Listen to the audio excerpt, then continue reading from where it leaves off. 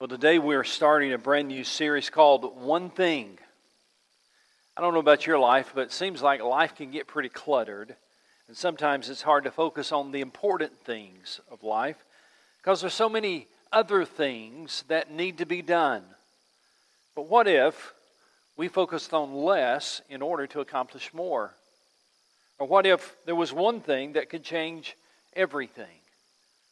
Or what if you could bring clarity in your life one thing at a time? Those are the kind of things we're going to be looking at throughout this series. There are 4 or 5 places in the Bible where you will see this phrase, one thing. 4 or 5 places in the Bible where there is one thing that is listed as something that is important in life. And we're going to look at those verses throughout this series. And today, I want to begin by simply telling you a story. It's a story of a man who came to Jesus one day for help. And listen to this. He came to Jesus for help one day, and he actually left in worse shape than when he came to Jesus. One of the few places in all the Bible that I know of, maybe the only place in the Bible that I know of, where this man came to Jesus for help and actually left in worse shape. It's an interesting story. It's found in Mark chapter 10. Mark chapter 10, would you open God's Word, or if you have your phone, just turn it on and find Mark chapter 10. I wish I could tell you this man's name, but he is not named in Scripture. But his story is given to us in Mark chapter 10, and in this chapter, beginning in verse 17, this man is referred to simply as a man. Mark doesn't give us his name. He says this, verse 17, as Jesus started on his way, a man ran up to him and fell on his knees before him.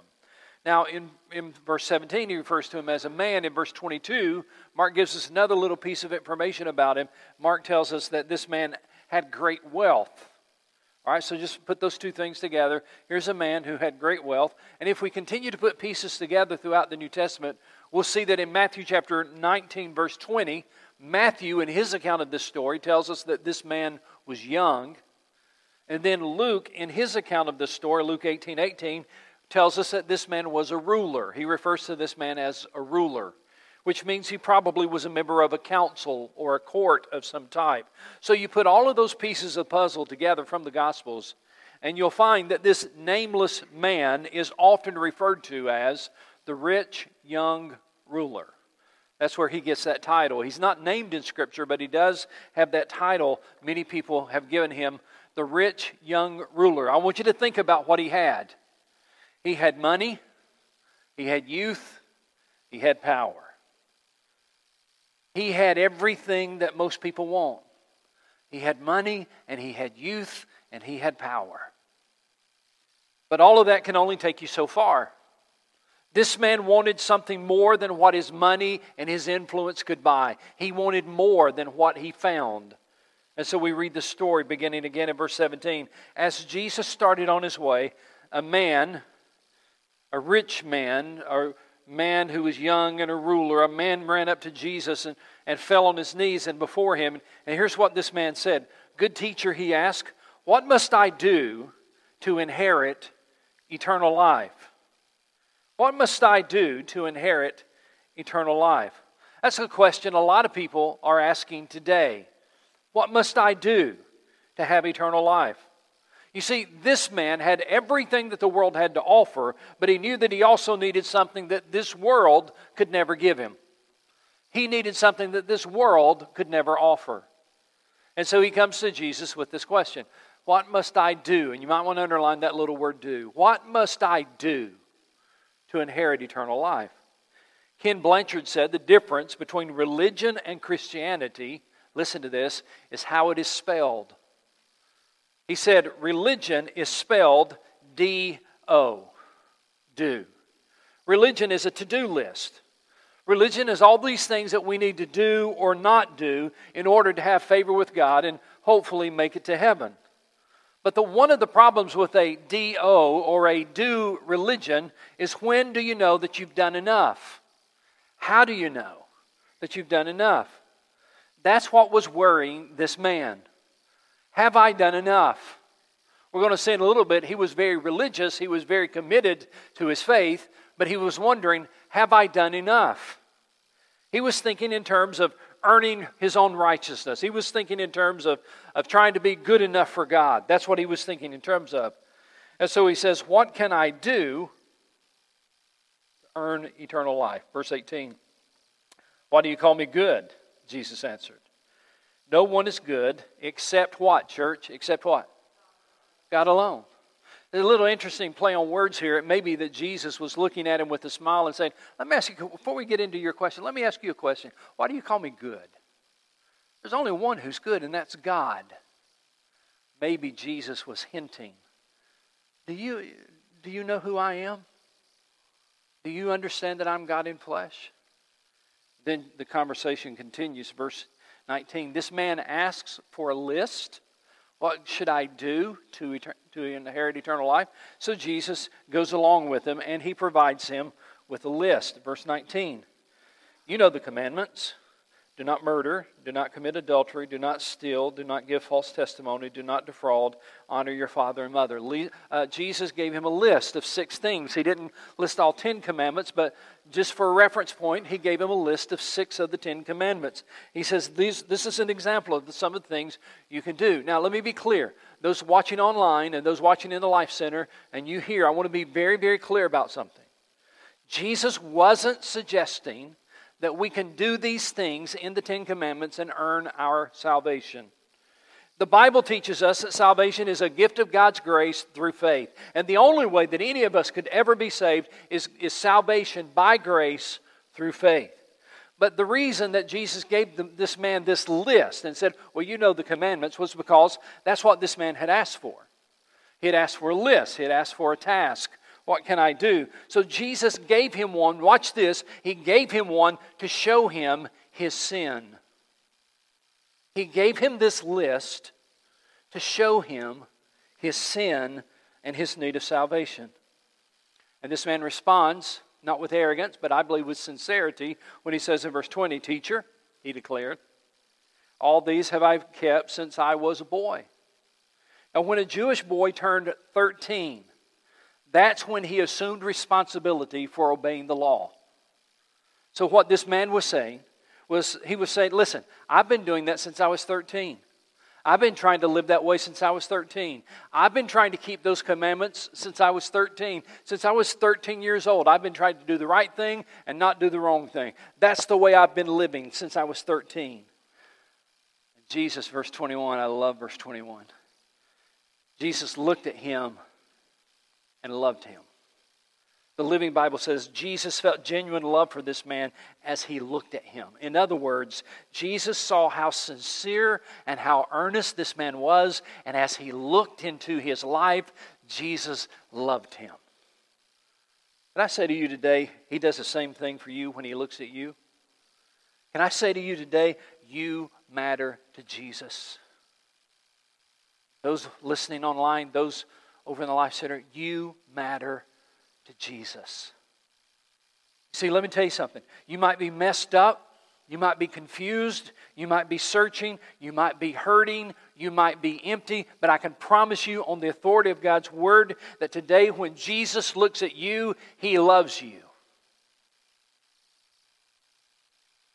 But listen, because He loves you, He has to tell you the truth. That's what He did for this man. He looked at him and He loved him, and then He loved him enough to tell him the truth. Verse 21. Jesus looked at him and loved him. One thing you lack, He said. You might want to underline, one thing you lack. That's the title of my message today. One thing you lack, He said. Go sell everything that you have, give it to the poor, and you'll have treasures in heaven. Then come follow me.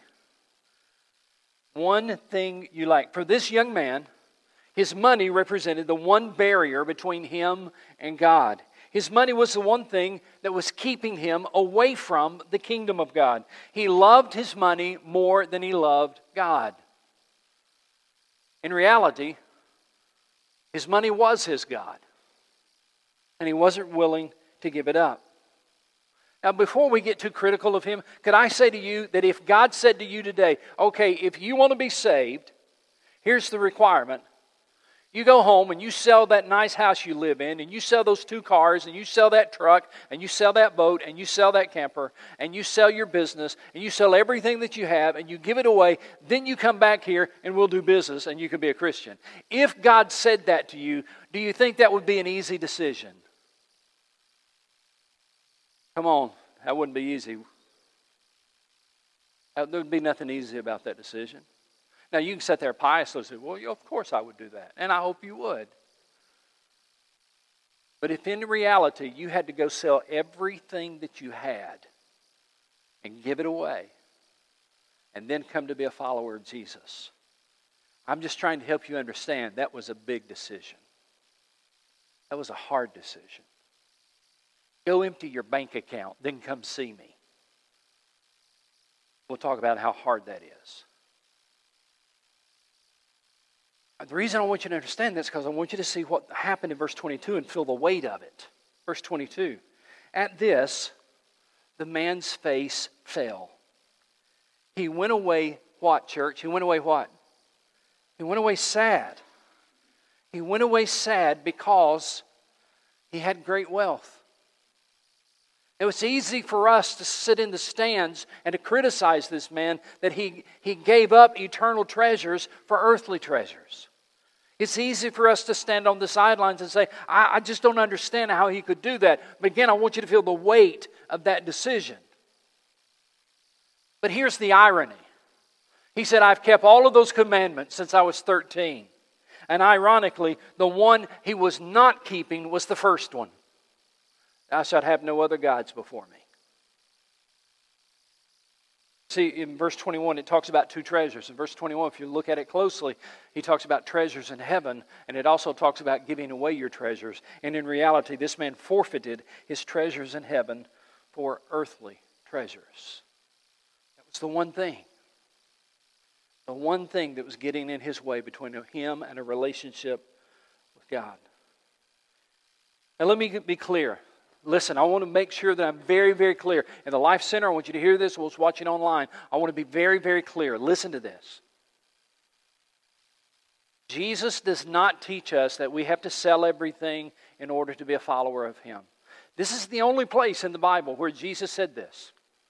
This is not something where it's like, okay, all of you go home, empty your bank accounts, and then maybe you'll be good enough to be a Christian. This is the only place where Jesus tells a man, go sell everything that you have, get rid of it, and then come be my disciple. That's the only place.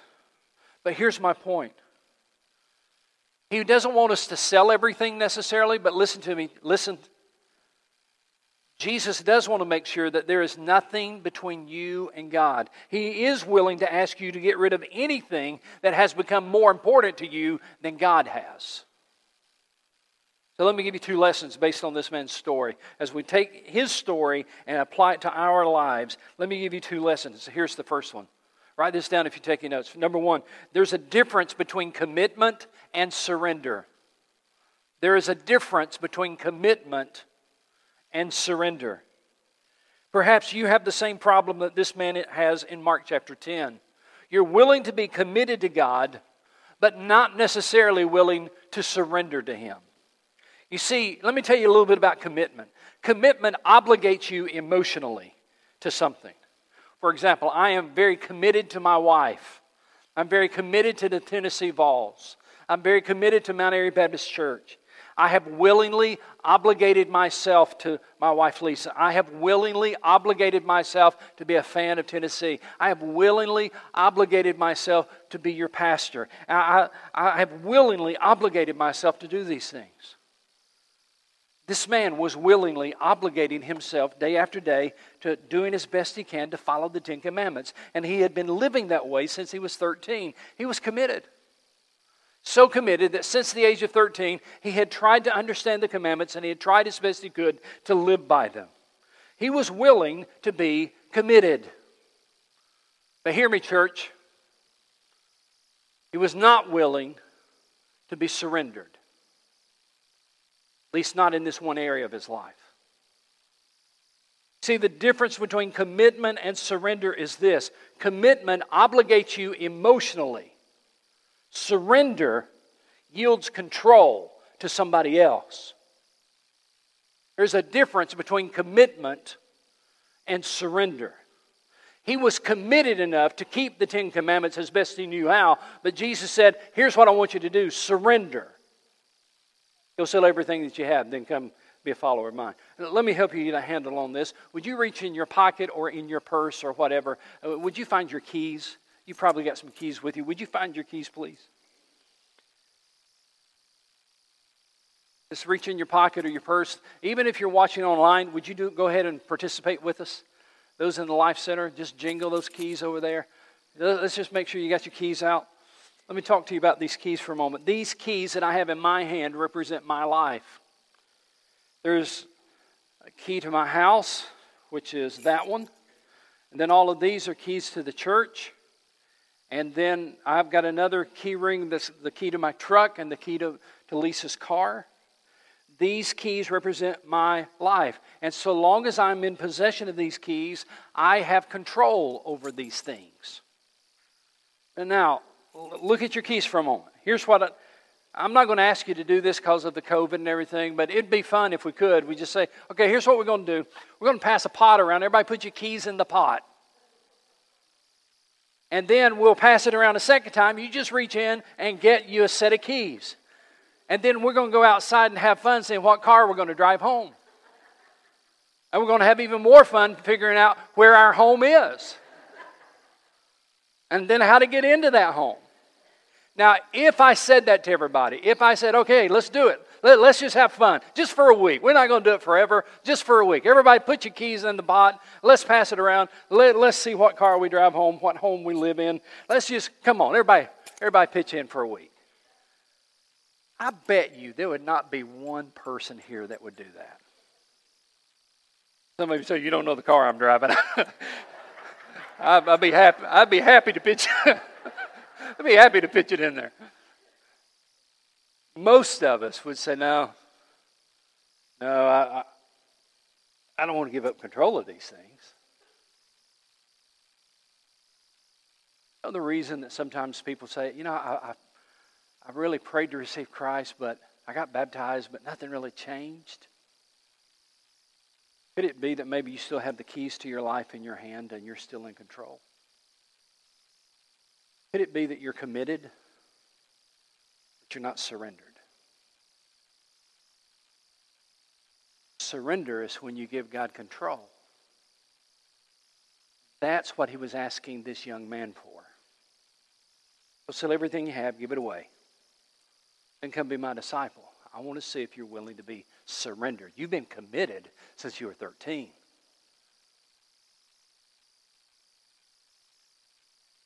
Would you be surrendered? See, there's a big, big, big difference between being committed to God and being surrendered to Him. Watch this. Commitment means I'm still in control. You see, I can uncommit if I choose to. I'm still in control. The keys are still in my hand. I'm still in control. I can be committed, but I can uncommit anytime I want to. Commitment might improve things in your life, but I'm going to tell you something. Surrender is the thing that really changes things in your life. There's a difference between commitment and surrender, and unfortunately that difference is eternal. So I want you to read these words with me again in Mark chapter 10, verse 20, these sad, sad words. Verse 22. At this the man's face fell.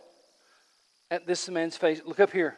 If you're watching online, watch this. At this the man's face fell, and he went away sad because he had great wealth. You know what he did? Put his keys back in his pocket. He walked away from Jesus. He still wanted to be in control. His money. You remember Ken Blanchard? I told you that Ken Blanchard said that the difference between religion and Christianity is how you spell them. He said religion is spelled D-O. And then Ken Blanchard goes on to say Christianity is spelled D-O-N-E. Done. Everything that you need to do to have a relationship with God has been done by Jesus Christ. You don't have to live a perfect life. You just have to yield control of your life to Him. And that's the one thing this rich young man was unwilling to do. He was willing to be religious. Kept the commandments since I was 13, but he was not willing to be surrendered. It may be that is your life story as well. And you may be wondering, why hasn't my life changed? Why don't I feel any different? Why hasn't this worked for me? Maybe you still have the keys in your pocket. Maybe you're still insisting that you be in control. That is not a Christian. A Christian is one who says, I give control of my life to Jesus. That's why we call Him Lord. L-O-R-D. Lord means master, the one who is in control. That's the first point. Here's the second point. Let me give it to you real quick. Number 2 is this. Just one thing can get in the way of you completely following Jesus. This fascinates me, and it also breaks my heart. Just one thing can get in the way of you completely following Jesus. You see, you can do most things right and still miss heaven because of one thing you're unwilling to give up. It's possible to agree with everything that Jesus has ever taught, and still there's one thing that you're not willing to surrender to Him. And that one thing can be the big hindrance, the barrier between you and a relationship with God.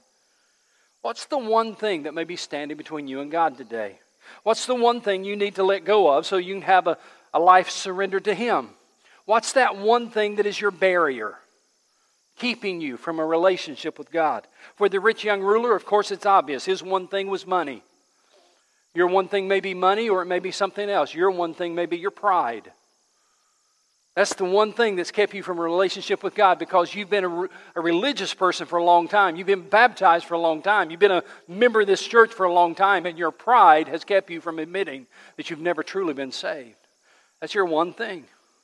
Your one thing that's hindered you from having a relationship with God. For some of you, it may be a relationship. There's just that one relationship, and you don't want to give him up, or you don't want to give her up, and you know the way you're living is wrong, and there's that one thing that's kept you from surrendering your life to Jesus Christ. Or maybe your one thing is your family. You're worried about what they're going to say or how they're going to respond. If you become a follower of Christ, maybe your family is of a different faith, and you're wondering, you're fearful of how they're going to respond to you. That's your one thing. That's the thing that's kept you from having a relationship with God. Or maybe your one thing is an addiction. You're just not sure you're ready to give it up. You're not sure if you can give it up. And that one thing has kept you from surrendering your life to Jesus Christ. Please don't let that one thing cause you to walk away from the greatest thing you could ever experience. You see, listen, just one thing can keep you out of heaven. One thing you're not willing to give up. One thing you're not willing to surrender. That one thing kept the rich young ruler from a relationship with God. That one thing kept him out of heaven. It was his money. Just one thing can also send you to hell. Your sin is what sends you to hell. But that one thing that's standing between you and God, maybe that one thing is the thing that keeps you from surrendering your life to God. What's that one thing standing between you and Him? What's that one thing?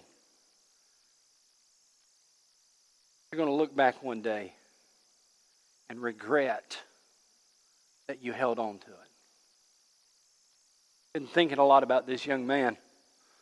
And this is just speculation, but I wonder when he got near the end of his life, I wonder if he was sitting there one day counting all of his money and looking at his fine home and wishing he had made a different decision. Because he traded the treasures of heaven for the treasures of this earth. That one thing became a barrier between him and God. What's your one thing? Let's pray about that. Would you join me? Every head bowed, every eye closed.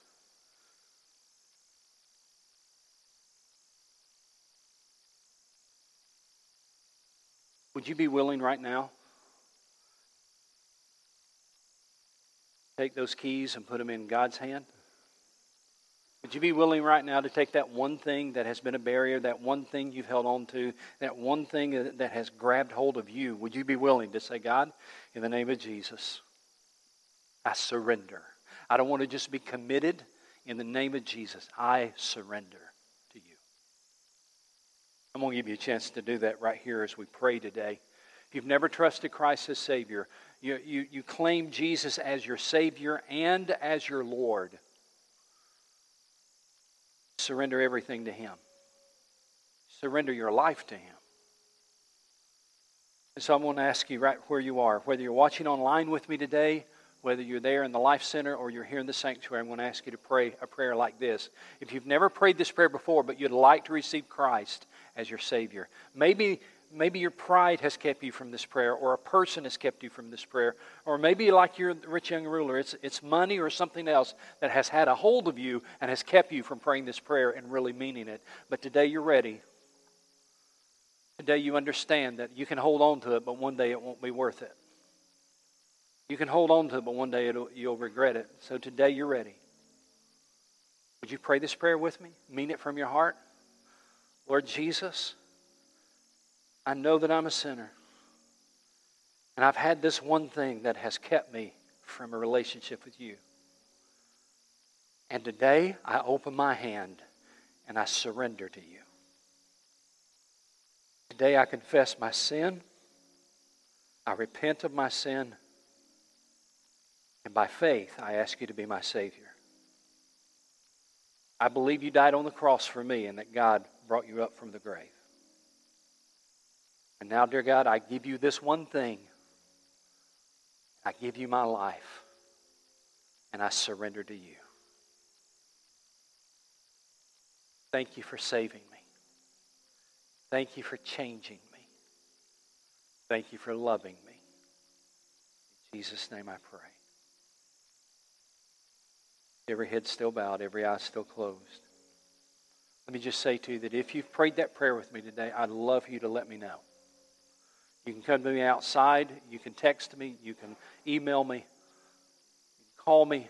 I would love for you to let me know that you've made that decision today for the Lord Jesus. I'd love for you to just stop by as I'm outside, out front. I know those watching online, you can't do that. Those in the Life Center, it's not going to be convenient for you as well, but you can call me. You can email me. Let me know you've made that decision today. Father, in the name of Jesus, we're grateful that you are Lord and you are God and there is none other. We trust in you and you alone for our salvation. In Christ's name I pray.